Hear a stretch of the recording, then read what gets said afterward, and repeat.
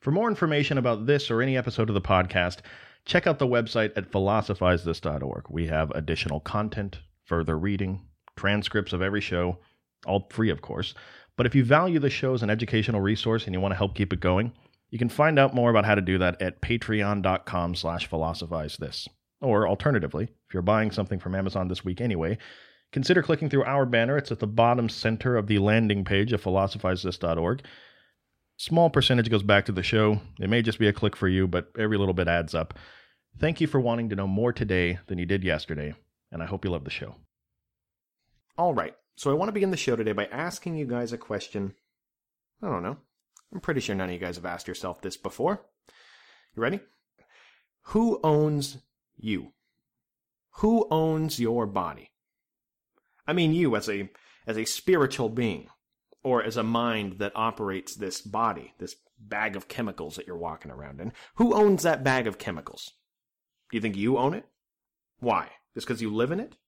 You can live in a one-bedroom apartment. That doesn't make it yours. I mean, if you don't pay your rent, eventually the cops are going to come get you out of it. But nobody can really kick you out of your body, can they?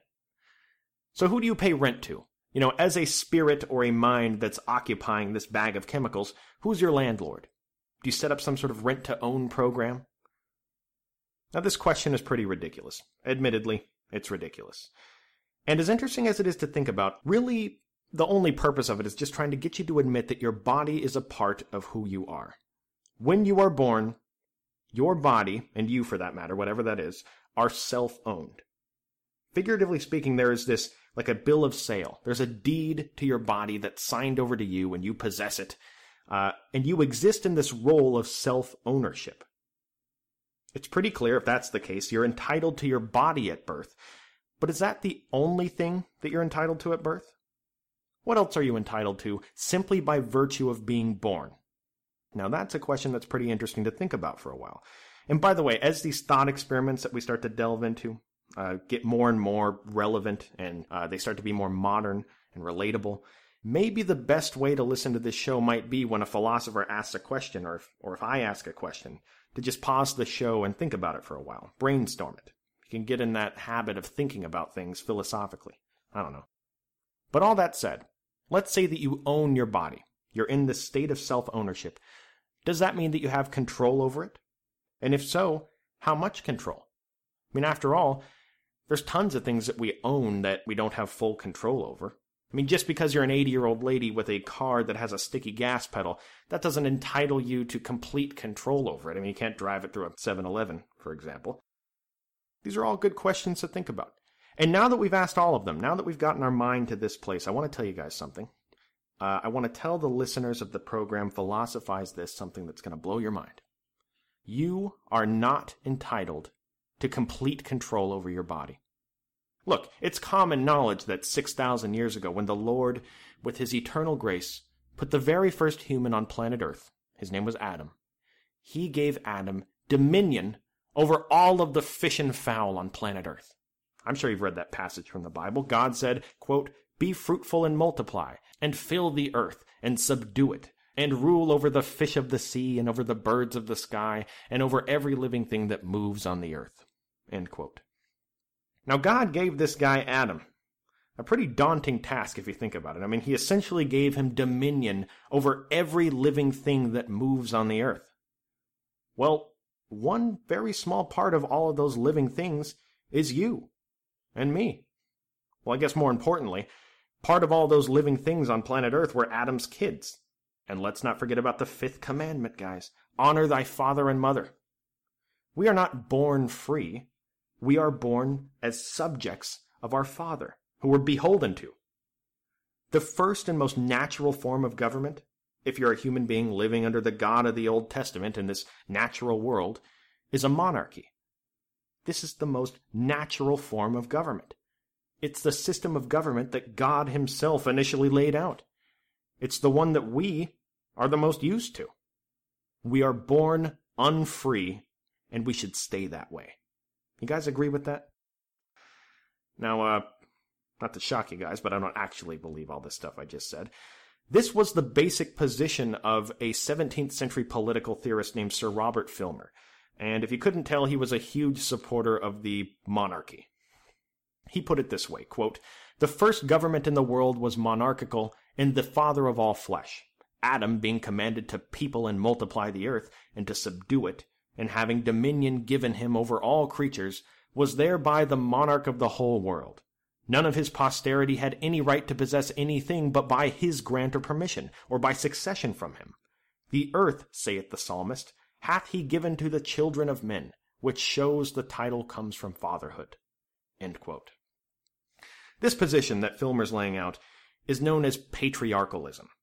The king or monarch of a particular government serves the role of the father, and we as the people should be subservient to him and kind of like his children. Well, as we've talked about before, this time period that we're talking about is full of all sorts of intellectual battles going on. And the one that was probably the most relevant to us today, the one that impacted us the most, was this battle of which political system is the most appropriate. And one of the guys that was putting his life on the line day after day, constantly running from people and fighting against monarch rule, was a guy named John Locke. He's the guy we're going to be talking about today. Now, if you live in the United States, or most modern nations for that matter, you're very familiar with the political philosophy of John Locke. It was what the founding fathers used as a framework when building the Constitution. Well, him along with Montesquieu, but we'll get there. The important part for us to take from this soliloquy that I started the show with is that each and every day that you wake up and you go to your job in the 21st century, you are still feeling the effects of this battle that we're about to talk about, this battle that John Locke fought way back in the 1600s. I mean, look, we think of a battlefield. We've all seen videos of huge explosions, hopefully not in person. And these explosions are incredibly dramatic and scary, and they affect us in a weird way. But there are very few bombs in the history of man that still affect people centuries after they were initially dropped. And this bomb of political theory set off by John Locke in the 1600s, who, by the way, spent most of his life on the run and scared just to be able to drop it, we are living politically in modern times in the shockwave of that bomb. That's how huge this was. So the ideas themselves that we're talking about today, we're all going to be familiar with. And look, it's easy just to write them off on that basis alone. You say, oh, I've already heard about that. I already know about that. I can just tune out this episode. But look, context is everything.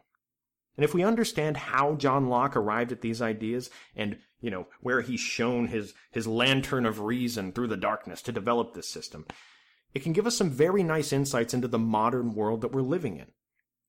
When John Locke wrote his 2 treatises on government, which is where we get his political philosophy, his second one was the one that was a huge influence on the founding fathers. When he wrote both of these treatises, he was responding directly to Sir Robert Filmer and his defense of patriarchalism. His second treatise on government was a direct counterattack in this intellectual war zone. To put it lightly, Locke thought that the idea that we were born unfree children under the dominion of some father figure was complete trash. All right, he attacks the argument of Filmer on 2 different fronts and, in my opinion, completely destroys it. One, Filmer's interpretation of God pronouncing Adam as the monarch steward over every living thing on planet Earth. He thought that was a pathetic distortion of reality. Locke says that when God said all that stuff, when he said to fill the earth, subdue it, rule over all the fish of the sea and the dragons and all the stuff that you have to rule over, he says that if you read the Bible properly, if you actually pay attention to the context of what he's saying, it's glaringly obvious that he wasn't talking to Adam in particular. God was talking to all of mankind. God pronounced the human species as stewards over the land, not a single guy named Adam who we're perpetually in the service of. He points to all different examples, and he really does destroy his argument, but not the least of which was he points to the actual commandment that Filmer referenced, honor thy father and mother.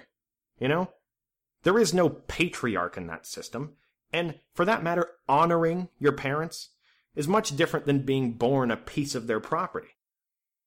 Well, a common argument back to his argument would be, well, what about the fact that we're all born completely helpless? As infants, we can't really do much for ourselves. We're kind of just cute little bundles wrapped in a pink blanket. We need our parents to take care of us, or we're going to die. Are we really born free? If that's the case there, don't we need our parents? And Locke says, yes, we need our parents, but we are born free.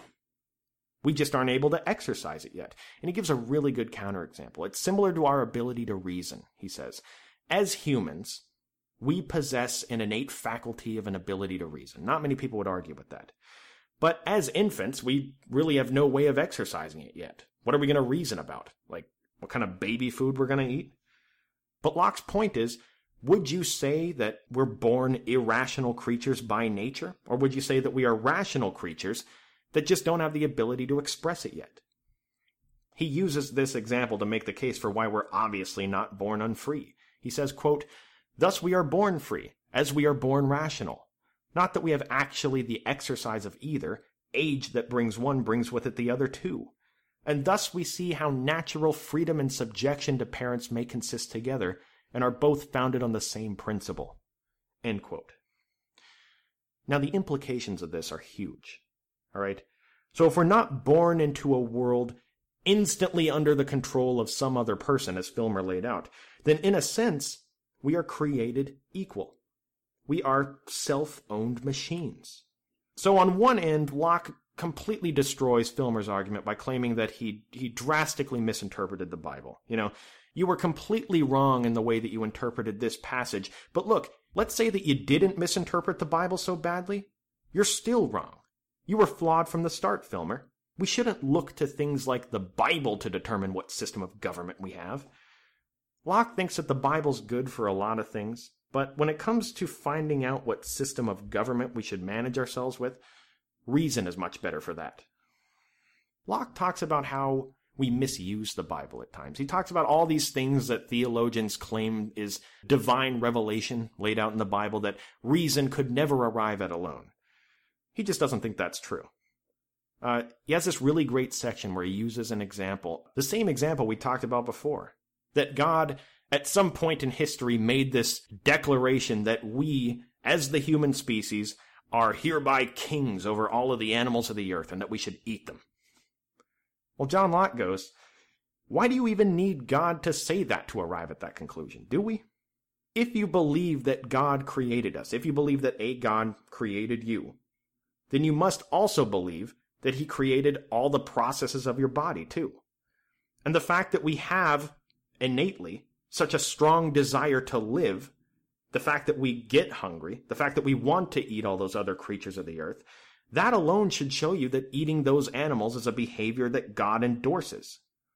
And the significance of this has nothing to do with you being a vegetarian. All right? The significance is that now we can use reason and our place in the natural world to determine what correct behavior is. And it's a much better system to Locke, because if you use reason, you don't need to worry about misinterpreting some obscure tweet that God tweeted out 2,000 years ago. You don't got to misread that and live your life incorrectly. And he's very clear about this. He talks about the different ways God could have created the world, but didn't. Why didn't he? This world is a very deliberate construct of this creator.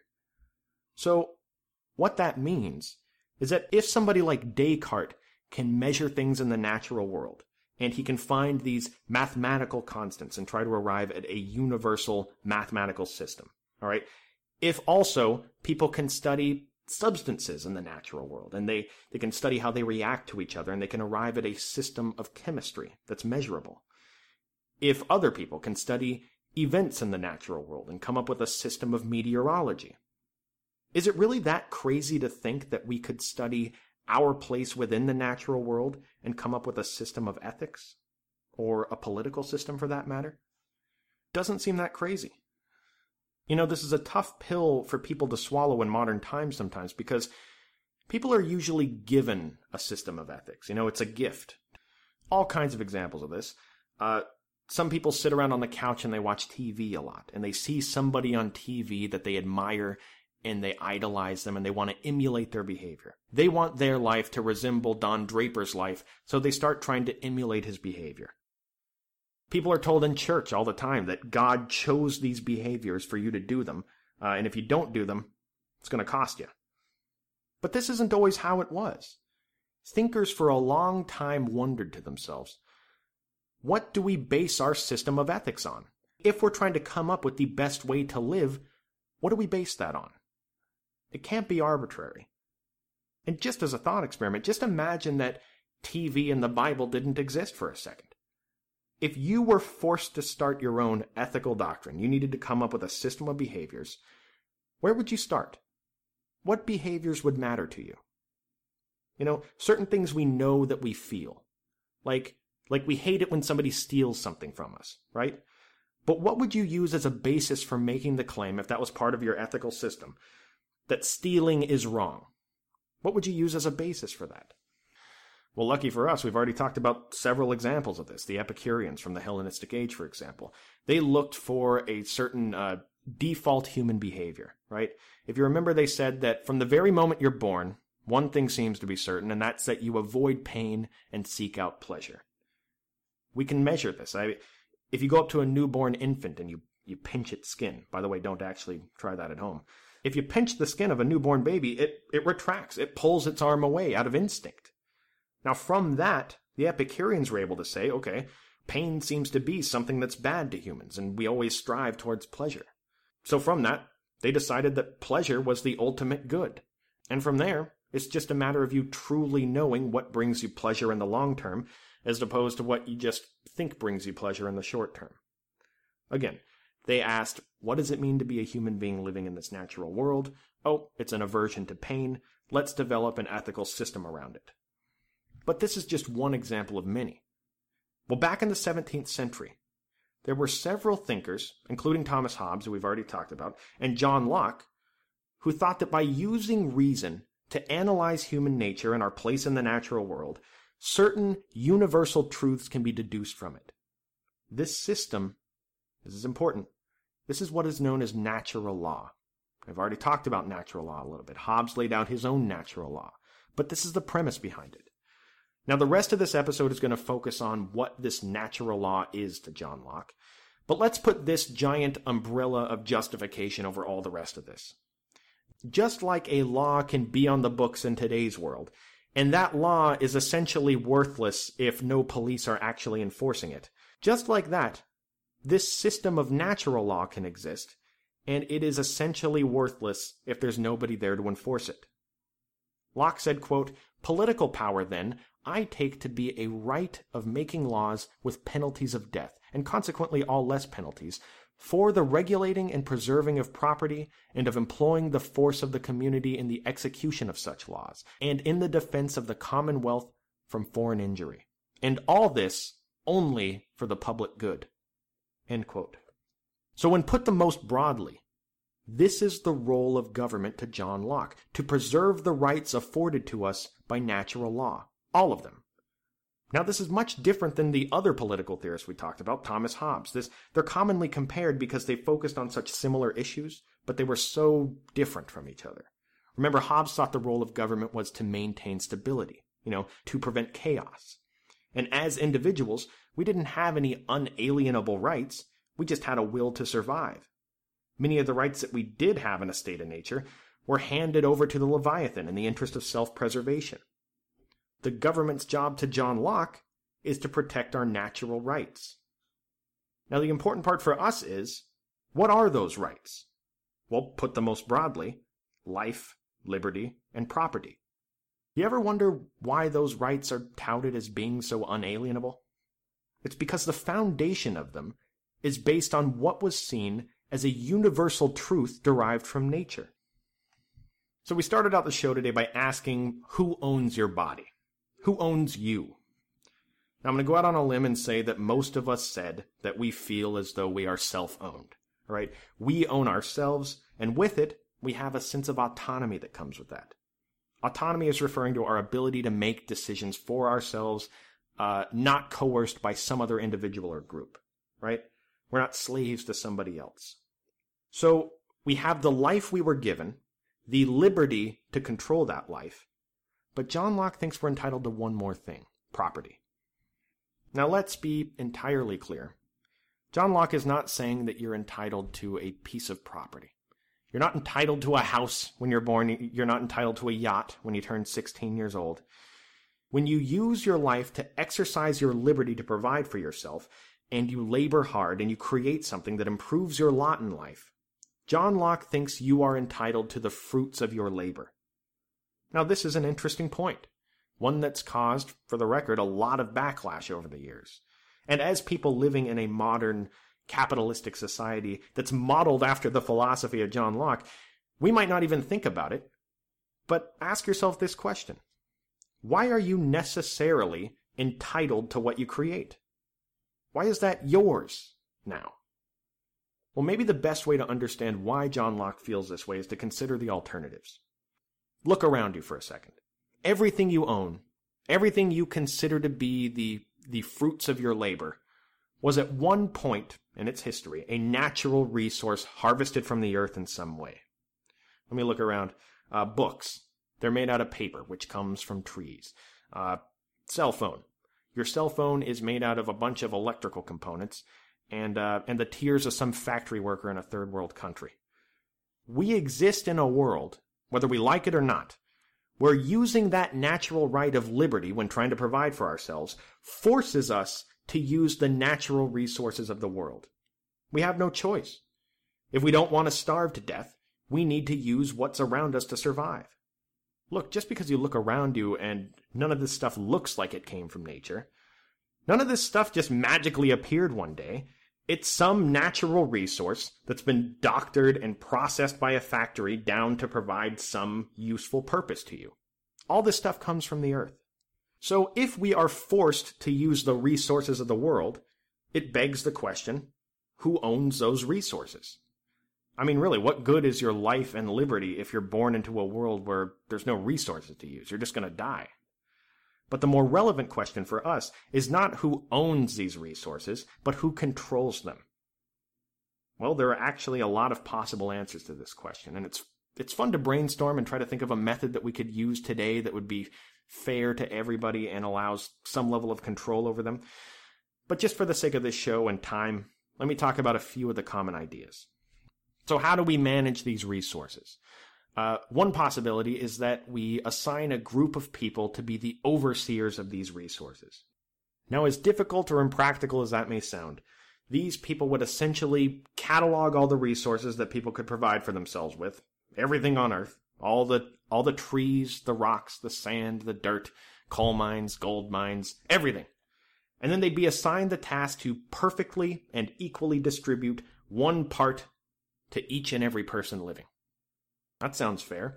I mean, that way nobody goes without the tools they need to be able to exercise their liberty to provide for themselves. Now, the common argument against this one is that it is horrendously ineffective in practice. You could find 100 reasons, really, but how about the fact that all men are created equal, but not all natural resources are created equal? There's going to be some people that get, just a field full of dirt and trash, and then some other people get a mine full of gold and silver, right? How could that be evenly distributed? And look, even if it could be implemented in real life, let's not forget about the idea that in this model, we are handing over complete control over the resources of the world to a very small handful of people. And I think we've seen how that pans out. Human nature doesn't really go along with that one. Well, another common recommendation of dealing with this resource problem is, why does there even need to be a controller at all? This is another option. Why can't we just all take whatever we want, whenever we want, when we need it? Well, aside from the giant environmental catastrophes that could occur if we just allowed for the unrestricted extraction of whatever resource you want whenever you want it, aside from that, the biggest attack on this method of managing it is that it's just not consistent with human nature and reality, kind of like the last one. You can't be mad at people that think this way because they're usually really compassionate people. They're usually really far-sighted people that are content with what they have. But the problem is, Hitler didn't invade Czechoslovakia because of scarcity, all right? He didn't continue into Poland and France because his people were incapable of surviving on the resources that they already had. His goal was conquest and glory, and this is an important element of humanity that we need to consider. Let's not project how we would act in a given situation onto the totality of the human race. You know, there are selfish, greedy, bad people in the world. It's not like we're not locking these bad people up. But even with an overcrowded prison population, there's still enough people that are willing to infringe upon your property that you have a car alarm on your car, right? You don't want somebody to steal your car. It's a possibility. You have locks on your doors. This is far from a profound statement, but people willing to do terrible things in the name of their own self-interest exist, whether we like that reality or not. Making every resource on Earth uncontrolled doesn't force people to go along with the system. And another common point against it is it also doesn't give your neighbor much of an incentive to remain productive if at any point in the day he can just come over and use your pots and pans whenever he wants, because technically they aren't yours. This issue of productivity is a huge issue to people of Locke's time. We need to keep these resources productive. We don't want somebody hoarding a bunch of resources and doing nothing with them, saving them for a rainy day.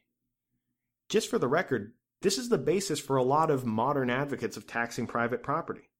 This is usually aligned with the Democrat Party nowadays in the United States, where if you own a piece of land, you pay tax on that piece of land on a regular basis, and the thinking is that by having to pay that amount, you're going to be forced to try to use that piece of land, keep it productive, make money, employ people.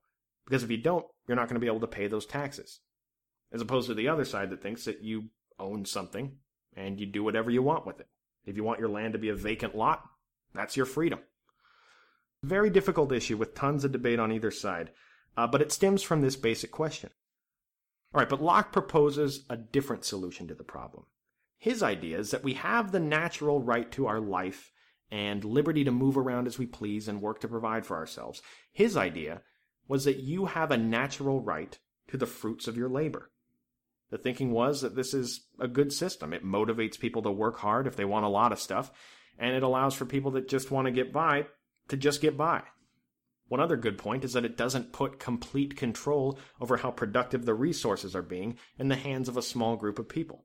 In fact, if somebody wants to put the resources to use, they can. The only thing stopping them is their will to get up and do the work. So a little later on in history, a political theorist named Claude Frederick Bastiat summed up the next part of this pretty well. He said, quote, "Life, liberty, and property do not exist because men have made laws. On the contrary, it was the fact that life, liberty, and property existed beforehand that caused men to make laws in the first place." End quote. So here's what Locke and Bastiat are getting at, all right? All the stuff we just talked about. Now we have a basis for why, just by virtue of being born, to John Locke, we are entitled to three things: life, liberty, and the fruits of our labor. However hard we choose to work, that's what we get. But if these are natural rights afforded to us, that we discovered by using reason to look at our place within nature, then just like we talked about before, that natural law is pointless if there isn't some police officer to enforce it. The reality is, guys, there are bad people out there. People that would take the fruits of your labor in a heartbeat if there was nothing protecting you. And look, you can say, "I got something for them boys. I got me some firearms." Well, what if these bad people start a gang and group together? Sure, you can handle a few of them with your little defensive advantage that you have in your house. You know the property, right? But can you take a 30 to 40 person gang by yourself? What if they're highly trained because this is how they get everything? Could you single-handedly defeat ISIS? All right? You can't. It's impossible. Really, the only solution to this problem is to be protected by a more highly trained, well-equipped gang of people to protect your natural rights, your life, your liberty to not be handcuffed to a drain pipe somewhere, and your property, the fruits of your labor, and the manifestation of your liberty to provide for yourself.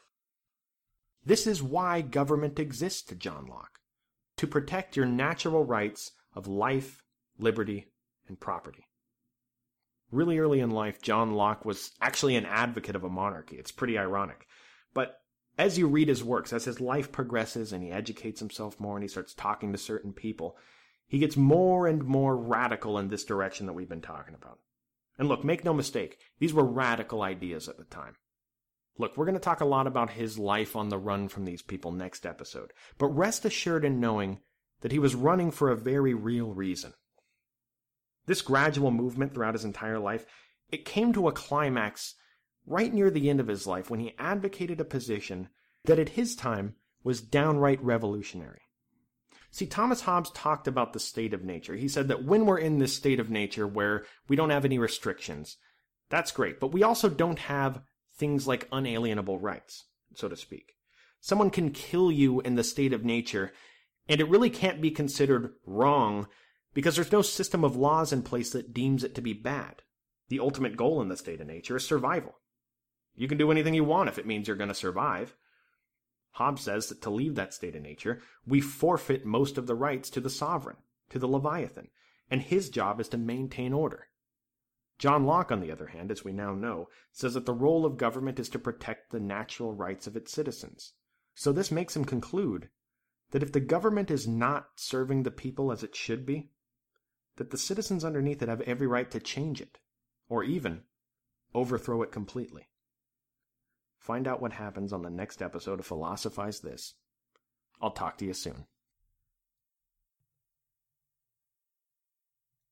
You can follow me on Twitter at @IamStephenWest. You can join in the discussion on Facebook.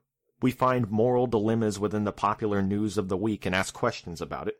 You can find that at facebook.com/philosophizethisshow.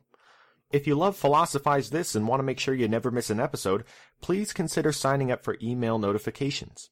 What it is whenever a new episode is released, we send out an email letting you know that it was released. We let you know what the episode's about. And we also send you some additional text content that we created about whatever philosophical topic we were talking about that week. There's no spam, and I'm not sending you a bunch of emails all the time. It's just whenever a new episode is released. So if that's something you're interested in, you can sign up at philosophizethis.org. And as always, thank you for wanting to know more today than you did yesterday.